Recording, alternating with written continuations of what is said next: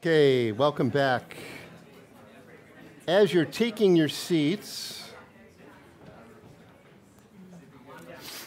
let me have the privilege of announcing that Lucas and Anna have a little baby girl. Yeah. I guess you knew that was coming. We all knew it was coming. She was coming. So I haven't heard details. Anybody know? I think they're doing well. What's the name? Name is, here we go, James. Yeah, so it's, Uh-huh. It's Millicent May. They're calling her Millie May. She was born at 8:10 p.m. on the 25th, 7 pounds, 14 ounces, 20.5 inches. I saw Lucas last night. They are doing well. All right. Exhausted. They're taking every opportunity that the nurse is taking, little Millie May away so that they can get some rest. They were trying to get us still like 5 hours of sleep last night, so they're doing well, but definitely keep them in your prayers as they're just getting them. So. Good. Praise the Lord. Thanks for that, James. Yeah. So I know Lucas's mom is coming back. They were just here, but she's coming back. In the meantime, though, Roxy is going to sort of lead point on providing food in the future. Mom will leave, and at some point, I think it'd be good just to keep blessing them with food. So, Roxy, you just stand up there.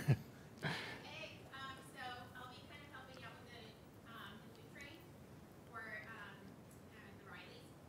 So, or Bailey, sorry. But Lucas mentioned that his mom is coming on Tuesday, so he's not really sure how much meal prep he'll need the first week. So he told me he's going to get back to me. And as soon as he does, I will get that started and the ball rolling. Hopefully, once either at least 1 or 2 meals a week. To start, and we'll go from there. So if you're interested, you can always shoot me a text and let me know. Otherwise, I will probably coordinate with Pastor Scott and Jody about sending out an email, and then with my contact info, and just we're probably going to do a word spreadsheet where people can sign up if you're willing to do that. So yeah, Good. keep me posted. Awesome. Thanks, Roxy. Okay, friends, we're in Hebrews chapter 7, if you turn there this morning. Hebrews chapter 7, and we really actually now get into, I guess, kind of the meat of this letter.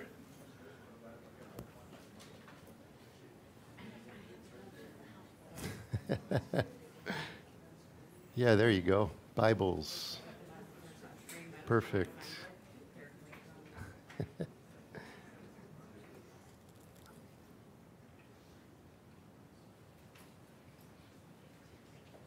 Awesome.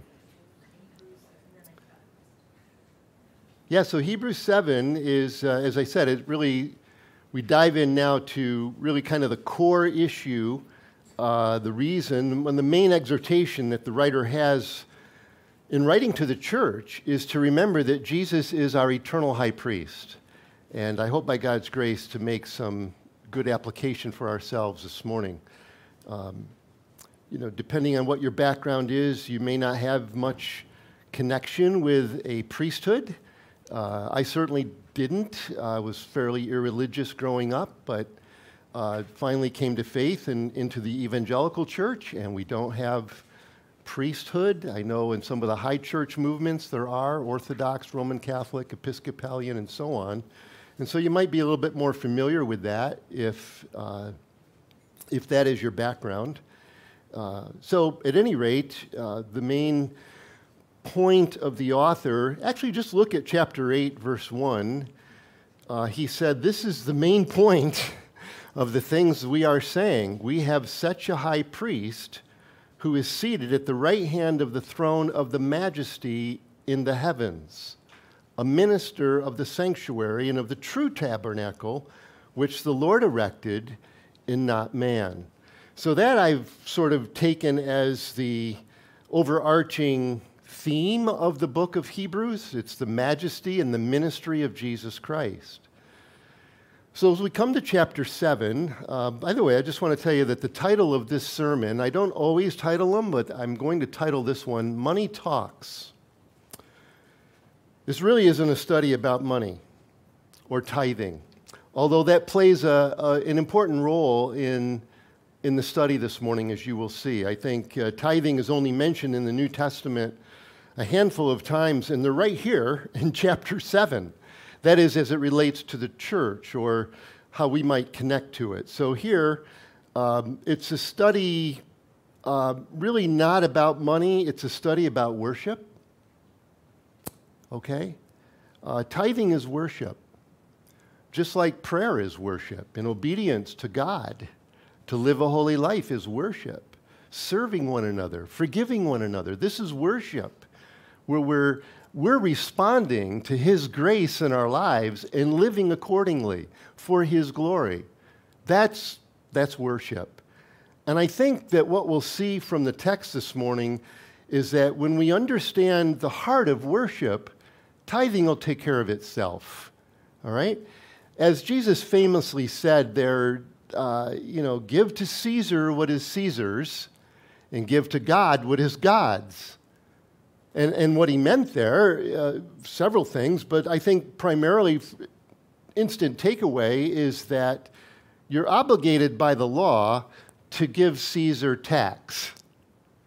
But we're obligated by love to give God our heart and our soul and our future and our will and our mind. And love puts that upon us. It's not, we do it out of compulsion, out of desire to honor Him, because we're made in His image. And so that really is at the heart of this, and hopefully we'll have some understanding. I want to frame this study as we get into this. You can get lost in the weeds in a hurry because we're dealing with some ancient Judaism. We're dealing with the tabernacle and all the ancient ceremonies that surrounded worship at the tabernacle and then eventually in the temple there in Jerusalem that Solomon built. There's a lot of layers to it, but I want to frame it this way: that God loves you, and He desires a personal relationship with you. And without that basic understanding, which is the heart of the gospel, it's the heart of the Bible, then we will get lost in the details. The main point, as I said, is that for the next several chapters, Jesus is our high priest forever, which means because Jesus is the high priest forever, it means the elimination of the previous priesthood that was required by God to maintain the relationship between Himself and His chosen people. Okay? God chose Abraham, and then from him came Israel. God loves people, and He chose this people, the Jewish people, to be a light to the world, to demonstrate to the world what it's like to be loved by God and to respond back to Him. Well, sin separates us from God. And so in order to maintain the relationship, God set up a simple system of sacrifice. And there was a priest who would mediate between people and God.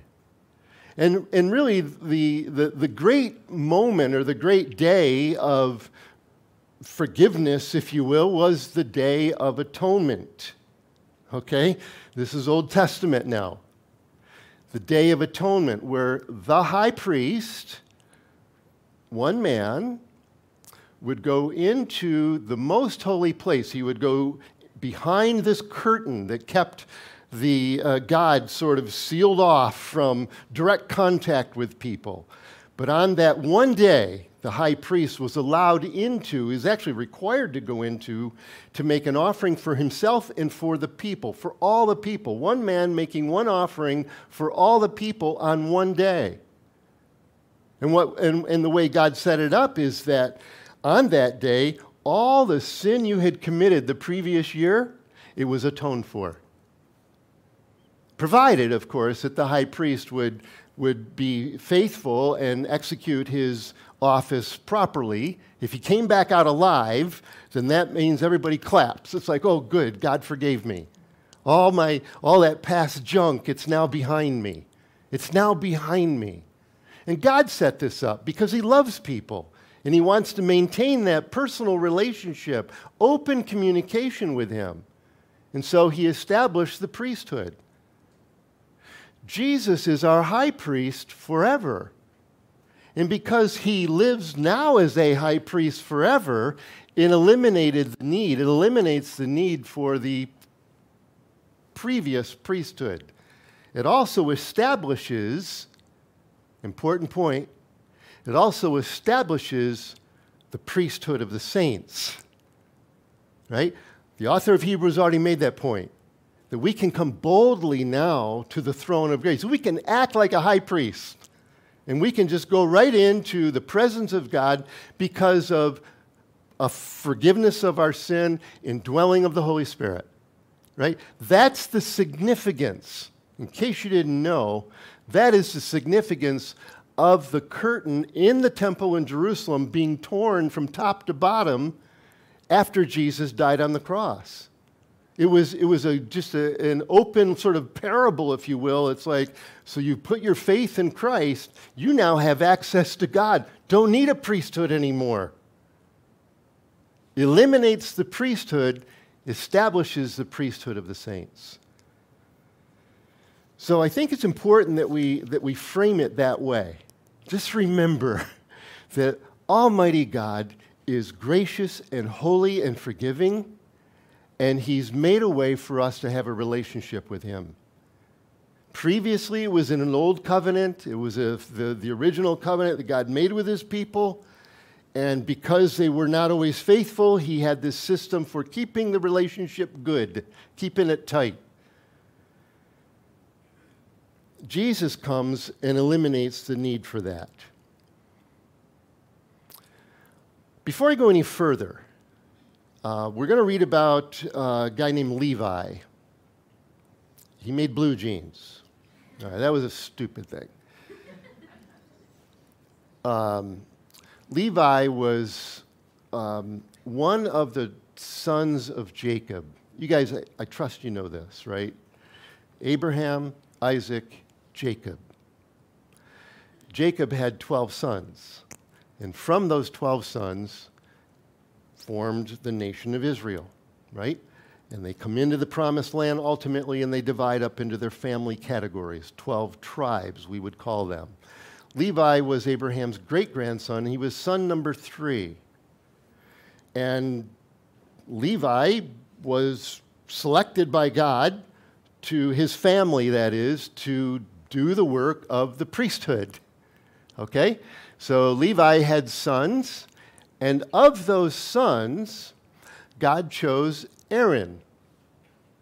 So Aaron was a descendant of Levi. And Levi had a lot of sons, but of those sons, God chose Aaron to be the high priest, right? The high priest that we've talked about, Day of Atonement, and so on. All the other sons of Levi that were not in Aaron's family, sometimes you'll read they're commonly referred to as Levites or priests, and they basically assisted the work of the high priest. Okay? So just a simple thing to understand as we get going here, that Aaron was a high priest, and anyone that was from Aaron's family, over time his progeny, I guess you'd say, they're descended from him, they would inherit the priesthood by birth. And then all the other Levites that had come from Levi that weren't of Aaron's family particularly, they were priests, but they assisted the work of the high priest. Okay, we had to cover that. Now let's go to our text, Hebrews 7. And it says, for this Melchizedek, let's start at chapter 6:19. This hope we have is an anchor of the soul, both sure and steadfast, which enters the presence behind the veil or the curtain. Okay? There it is. So this hope of forgiveness and eternal life is what he's saying there. And you see what he's saying? He says our hope is anchored in the fact that Jesus has made a way for us to be in the presence of God now and in the future. Verse 20. speaking of Jesus, he was the forerunner who has entered for us, having become high priest forever according to the order of Melchizedek. All right? So, Melchizedek, interesting guy. Actually, why don't we go back and just review? Genesis 14 is the one and only time Melchizedek appears in the narrative of the Old Testament. It's the one and only time he appears, and it's just for a brief moment, and yet the author of Hebrews makes a big deal about this guy because he's a priest of the Most High God. So Genesis 14, just turn back there with me, if you would, chapter 14, verse 14. So this is in the days of Abram. I'm going to call him Abraham, okay, if you don't mind. Genesis 14:14. Now when Abraham heard that his brother, that is Lot, was taken captive, he armed his 318 trained servants who were born in his own house and went in pursuit as far as Dan. That is, he went in pursuit against an army that had captured Lot and a whole bunch of other people. And so he went to defend. Verse 15, he divided his forces against them by night. He and his servants attacked them and pursued them as far as Hobah, which is north of Damascus. So he brought back all the goods and also brought back his brother Lot and his goods, as well as the women and the people. And the king of Sodom, now Sodom was one of the cities that was plundered and captured. Their king had fled. King of Sodom went out to meet Abraham at the valley of Shavah after his return from the defeat of Chedorlaomer and the kings who were with him. Then Melchizedek, here's our guy. Then Melchizedek, king of Salem, brought out bread and wine. He was the priest of God Most High. And he, that is Melchizedek, blessed Abraham and said, Blessed be Abram of God Most High, possessor of heaven and earth, and blessed be God Most High, who has delivered your enemies into your hand. And here it is. And Abraham gave him a tithe of all. Okay? Money talks. That's my point. Friends, Abraham was the most important man on the planet because God had chosen him and had given him the privilege of giving him a promise. He promised that from Abraham would come kings and all the families of the world would be blessed through Abraham. Not through Abraham's cousin, not through Lot, but through Abraham. He's the only living human being on the planet at this time who has God's blessing, God's covenant upon him. And he's living in this privileged state, humbly. He didn't know this was coming. I suggest to you that he's marching back with his men after victory. Here comes Sodom, the king of Sodom and the king of Salem. Oh my goodness, what an... Two men, completely polar opposite of each other. And King Melchizedek comes out, and Abraham's response is worship. It's the priest of the Most High God. And here's Abram, the most important man, if you will, on the planet. But when he sees the priest, he gives. Willfully, voluntarily, spontaneously, lovingly. That's worship. That's tithe. It's an act, it's a spiritual act. Abram is demonstrating in this giving that he understands that God is the one who gave him, I think, a supernatural victory. This was a large alliance, an army, that he goes out with 318 men, and God just gives them the victory. And in response to that, he meets this Melchizedek, priest of God Most High. And this very important man shows respect and honor. He speaks really through his money, through the mediator toward God. Do you see? The priest is the mediator. He's come in God's behalf, and Abram responds to that. He's like, I just want to express to God how grateful I am for his protection and his sovereignly working in our lives. And so his money's is talking big time right here. That this man, Abraham, would regard Melchizedek and gave him something. So that's the setup that the author of Hebrews is drawing from when he says that Jesus came in the order of Melchizedek. And by the way, the word order, it doesn't mean, no, really, what I want to say is what it means is he came in the same style. He came in the same character. Like, certain administrations, it just happens with leadership. Our church has a particular sort of style and flavor and heartbeat about it. It's different from the Vineyard or from Bethel Grove. It's because it reflects the leadership. And that's just the way it is. And so it says he comes in the order of Melchizedek. He comes in the same character, in the same style, in the same nature, if you will. And that's our high priest. So here, go back now to Hebrews, and we'll just go a little ways this morning, verses 1 through 10. Hebrews chapter 7. Because he's mentioned that Jesus is a high priest forever at the very end of chapter 6, this is really what he wants to talk about. Because these are Christians who have a Jewish background, who for various reasons were just wanting to kind of backslide into the old way and start to have a human mediator between them.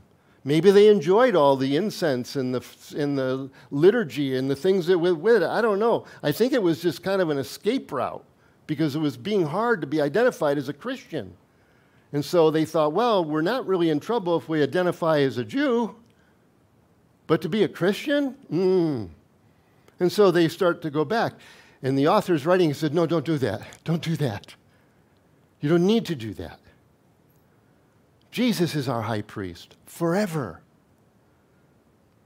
So the author says here in verses 1 through 3, he sort of introduces Melchizedek to us. And he breaks it down quite simply into his character and his qualifications. But let me just say to you now that Melchizedek doesn't define who Jesus is. Jesus defines who Melchizedek is. Okay? Please understand that as we go. That's actually very important. That we don't learn about Jesus from Melchizedek. It's the other way around. We learn about Melchizedek from Jesus. And I just want to say to you, my friends, that I think it's really impressive that this man who wrote this letter, he basically, as a born-again Christian who has a personal relationship with Jesus, he's reading his Old Testament. And you know what he does? He just starts asking a whole bunch of questions of the text back there in Genesis 14. That's good study. And from that questioning of the text, observation and interpretation, he comes up with actually a whole new revelation and understanding of Melchizedek, which I'm not sure had been known before. And so, brothers and sisters, this is the benefit of your personal Bible study. I can't emphasize this enough. Take some time. If you're not sure what the text is saying, ask the Holy Spirit to guide you and just go through the process. Maybe it started just as simple as the guy going, Melchizedek, what a weird name. Zedek. Well, Zedek. Well, that sort of connects to some other words, like the Lord our Zedek, the Lord our righteousness. Oh, that's interesting. Melchi, king. King of righteousness. Oh, that's interesting. This dude back in the Old Testament, his name means king of righteousness. He just asked questions. He's like, what a weird name. I don't know. I don't know that he had all the tools that we have today. except that he had the Holy Spirit. King of Salem. He knows that Salem in Hebrew, shalom, right? It's peace, king of peace. So he's telling us the character. But we learn how great Jesus is from an example of Melchizedek. Hopefully I'm saying that right. For this Melchizedek, king of Salem, priest of the Most High God, who met Abraham, returning from the slaughter of the kings, and blessed him, to whom also Abraham gave a tenth part of all. First being translated King of Righteousness, that's his name, and then also King of Salem, meaning King of Peace. I mean, those descriptors alone, as we know Jesus, he is righteousness. He's the end of the law for righteousness. And he gives peace, and it always comes in that order. You repent and believe in Christ, he gives you his righteousness, and then comes his peace. Romans 5, verse 1. Having been justified by faith, we have peace with God. Peace with God, which means I have access to God. Melchizedek couldn't give righteousness. He couldn't give peace. He's just a sort of a photocopy, if you will. He's kind of a picture, and Jesus is the living and the real. Okay? He's foreshadowing how great Jesus is. And the author is going to go to great lengths here over the next couple of chapters just to make the point that Jesus is the greatest of all time. The GOAT, as we say in the sports world, right? Probably shouldn't say it that way about Jesus. Doesn't sound right. Right? So his character. It's like, so you start making those connections. This is seeing types from the Old Testament, and it just came through study. And then he tells us about the qualifications, verse 3, without father, without mother, without genealogy, having neither beginning of days nor end of life, but made like the Son of God, okay, remains a priest continually. It's a really long sentence. If you start back at verse 1, for this Melchizedek, and then go right to the end, remains a priest continually. All right? So just an interesting observation that the writer of Hebrews drew from the text back in Genesis, that he remains a priest continually. The point is, friends, that what's presented to us, the Melchizedek who's presented to us in the Old Testament, he's foreshadowing the eternal nature of Jesus. And I tell you, I came across a really profound statement by a commentator named F.F. Bruce, who said that the silence of Scripture is as instructive, informative, and inspired as the statements of Scripture. The silence of Scripture. In other words, when you look at Genesis 14 and you just ask yourself your questions, you go, where'd this guy come from? Melchizedek doesn't tell us. Genealogy is a big thing in the Hebrew culture, in Semitic cultures. Where's his mom and dad? Doesn't tell us. It just says he just arrives as a priest. And as quickly as he arrives, he departs. And so the silence of Scripture sort of gives the impression that he's just always a priest without any genealogical or ancestral background or anybody that follows him. This is really interesting. That this is what the author is just seeing from the text, and he's bringing that forward, and he's saying that that actually is a perfect representation of the real. That he's kind of like prefigures Jesus, who is King of righteousness, who is King of peace, and liberally gives it to those who trust him. And that Jesus himself is, of course, we know, without father and mother, right? And without genealogy, having neither beginning of days, he's eternal. So Melchizedek was, verse 3, made like the Son of God. That's very important. He was made like Jesus. He was made to prefigure. Jesus wasn't made like him. It was the other way around. And he remains a priest continually.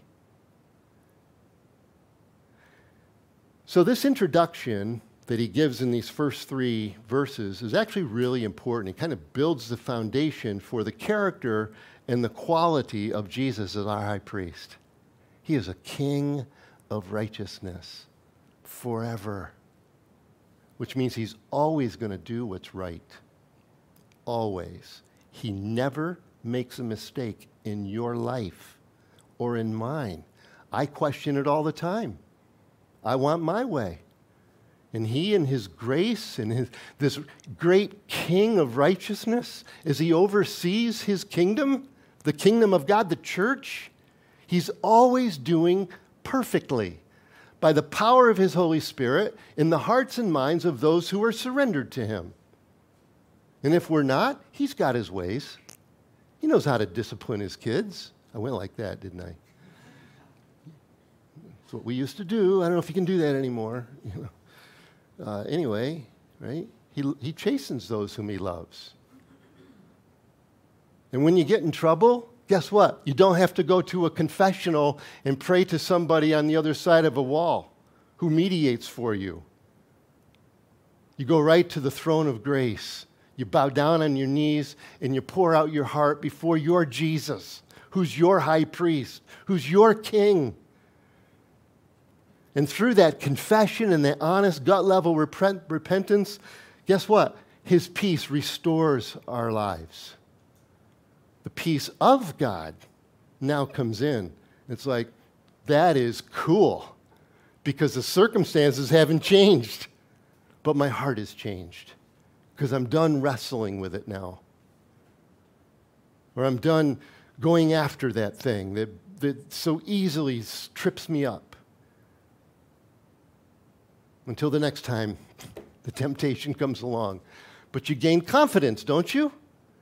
It's like, oh, Lord, you forgave. Amazing grace, how sweet the sound. Lord, you just feel like at some point you're going to run out.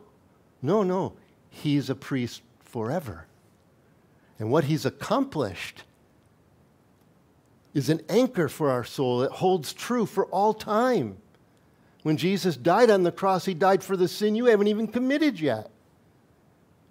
And when we bump into that this afternoon, we come back to him and go, Lord, yeah, my grace is sufficient for you right now. What an awesome king.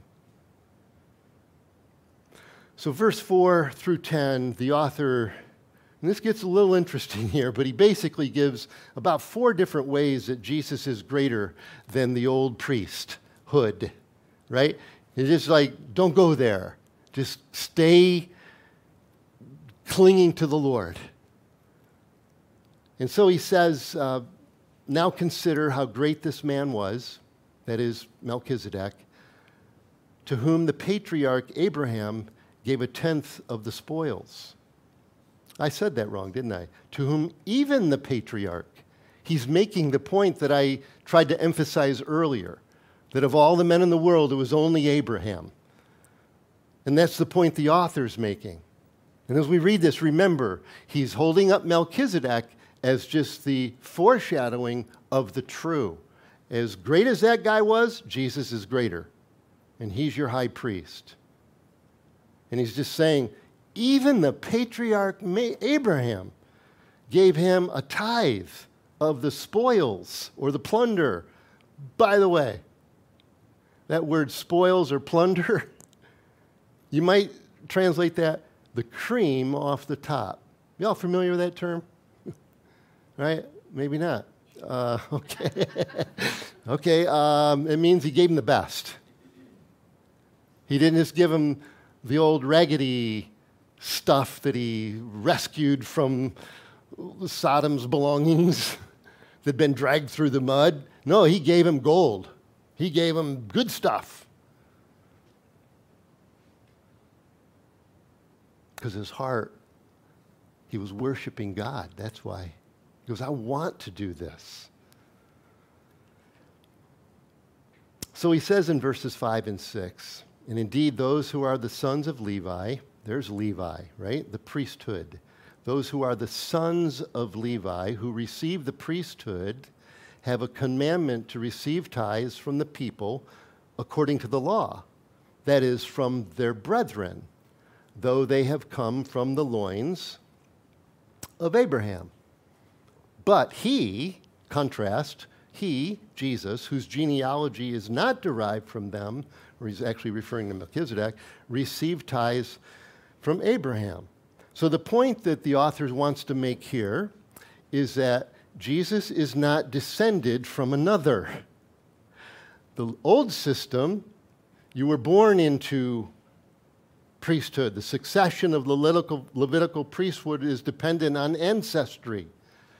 The Levites collected tithes because of genealogy and law, not from any natural superiority. That's the point.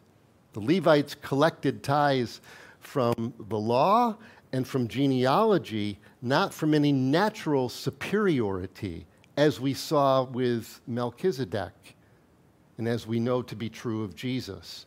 Bottom line, Jesus is the greatest forever because he's God.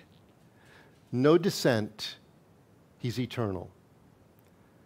The second point the author makes is verse 7. Now, beyond all contradiction, the lesser is blessed by the better. All right?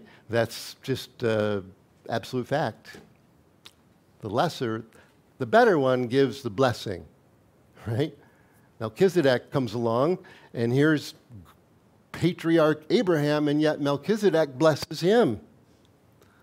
The lesser is blessed by the greater.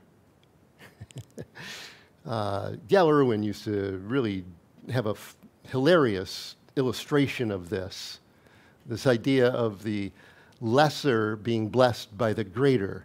And he would give an example from Jacob, actually, Levi's dad, when Jacob was wrestling all night with an angel. Now, you feel all familiar with wrestling, okay, right? It's an exhausting sport. It's hand-to-hand combat, and what do they wrestle for, like three-minute periods? And then it's like the guys are flat on their back. And so the point is there, Jacob's wrestling with the angel, and finally Jacob gives up. And he says, I will not let you go until you bless me. And so in other words, if you get the trophy, it's because you lost. The less gets blessed by the greater. So it kind of flips the script on, yeah, he's a national champ because he defeated everybody, right? In God's kingdom, he's the greatest, and he blesses those who are humble. Like Jacob finally came to the end of himself, and he gave him the blessing, gave him the trophy. Here you go, son. You just won, lost, whatever. So beyond all contradiction, Jesus is the greatest because he blesses. Verse 8, here mortal men receive tithes, but there he receives them of whom it is witnessed that he lives. Jesus has eternal life. There was a lot of turnover in the Levitical priesthood. You know why? Anybody know why? They died. It's like, next man up. So-and-so didn't make it yesterday. Never with Jesus. That's the point he's making. Those mortal men receive tithes. But here, he receives them of whom it is witnessed. The silence of Scripture demonstrates that Melchizedek is a type of Christ because there's no indication of his family background or anybody that comes after him. It seems like he's just presented to us as this always priestly guy. Jesus is the greatest because he lives forever.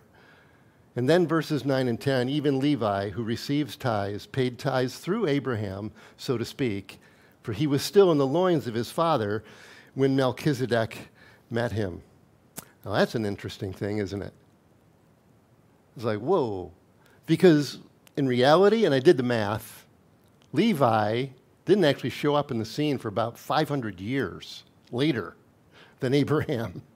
But the author is saying that, hey, so to speak, Levi was actually a future descendant, but he was in Abraham, who was the grandpa of the whole family. That's not hard for us to understand as Christians. We know this. We know this. In Adam, all die. In Christ shall all be made alive. Two figureheads. Adam was the first, and because of him, we've all inherited a sinful nature. Jesus is the first of another human race, extracted out of the sinful culture, and it's called the church in Christ. And yet I wasn't there 2,000 years ago, neither were you, and yet here we are today. In Christ, we'll all be made alive. That's not so confusing anymore, is it? When you see it that way. And the author is just saying, money talked. Abraham paid tithes to that man who blesses and lives forever and has no descendants. And he was a figure of your high priest. So hold on to him, brothers and sisters. Hold on to him.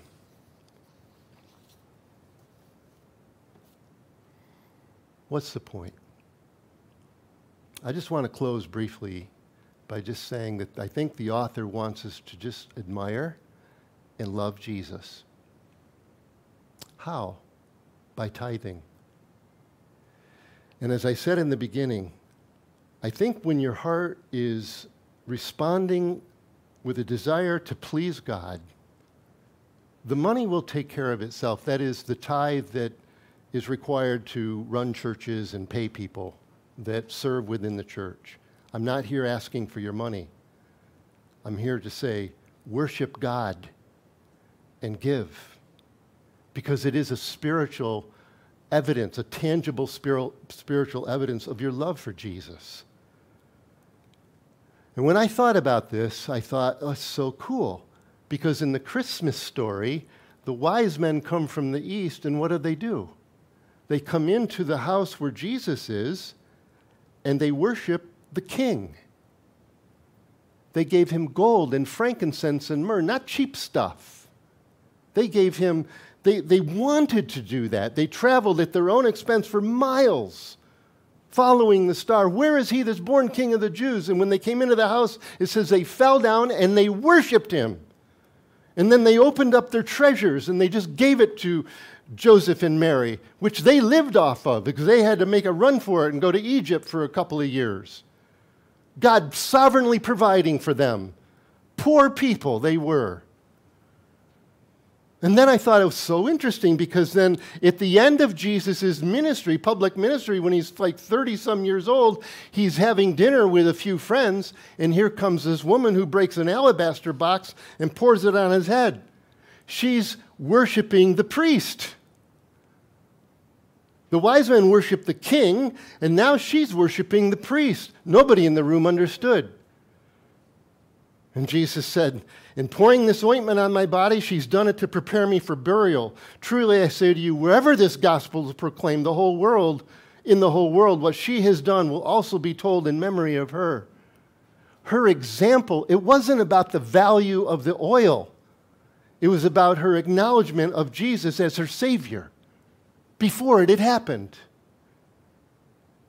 She's worshiping the priest, our high priest. There's so many other examples. There's so many other examples of people who worship.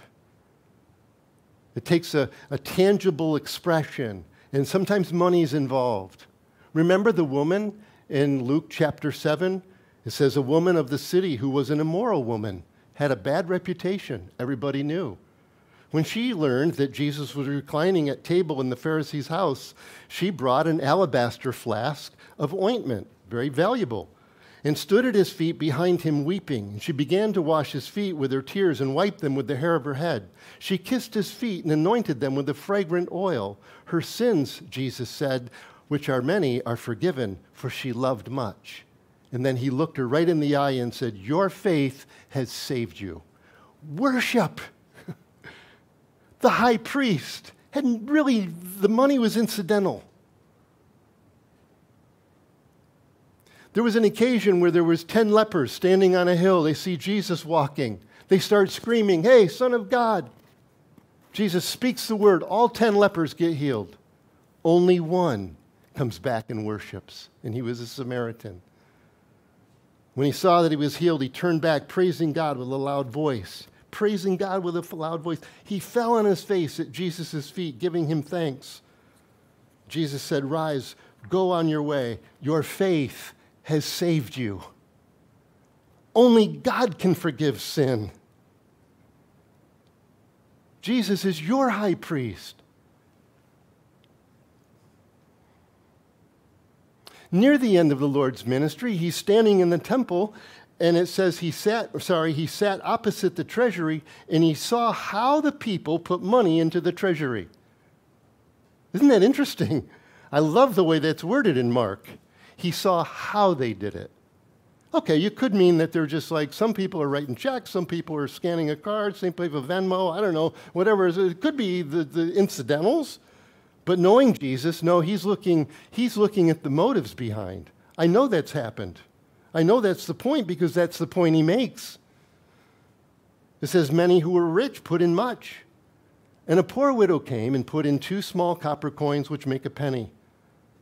And Jesus elbows his disciples. He said, this poor widow has put in more than for all they put in more, for they all contributed out of their abundance, but she out of her poverty has put in everything she had,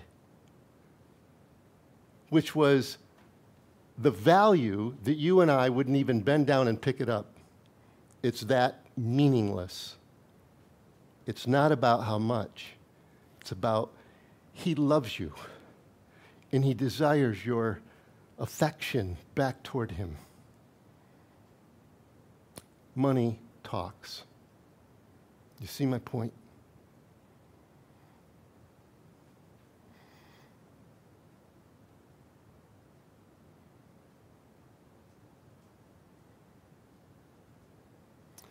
Well, that's my point. I guess I will just close with that. Let's close in song, actually, if you would.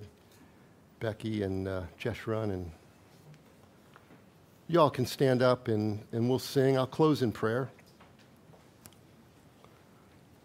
Now, please stand and we'll just worship this last song together.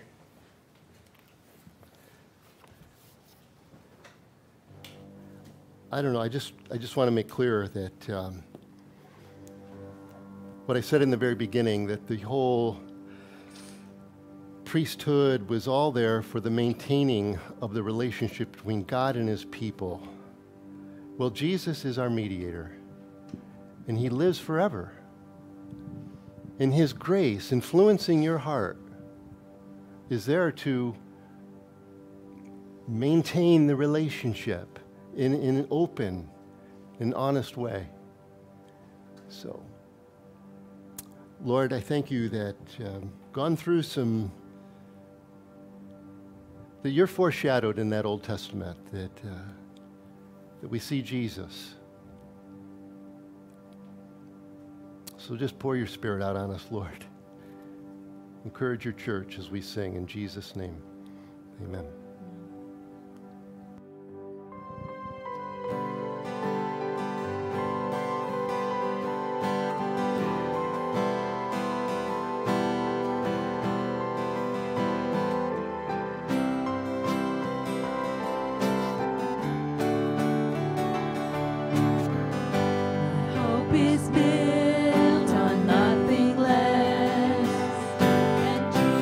Jesus' blood and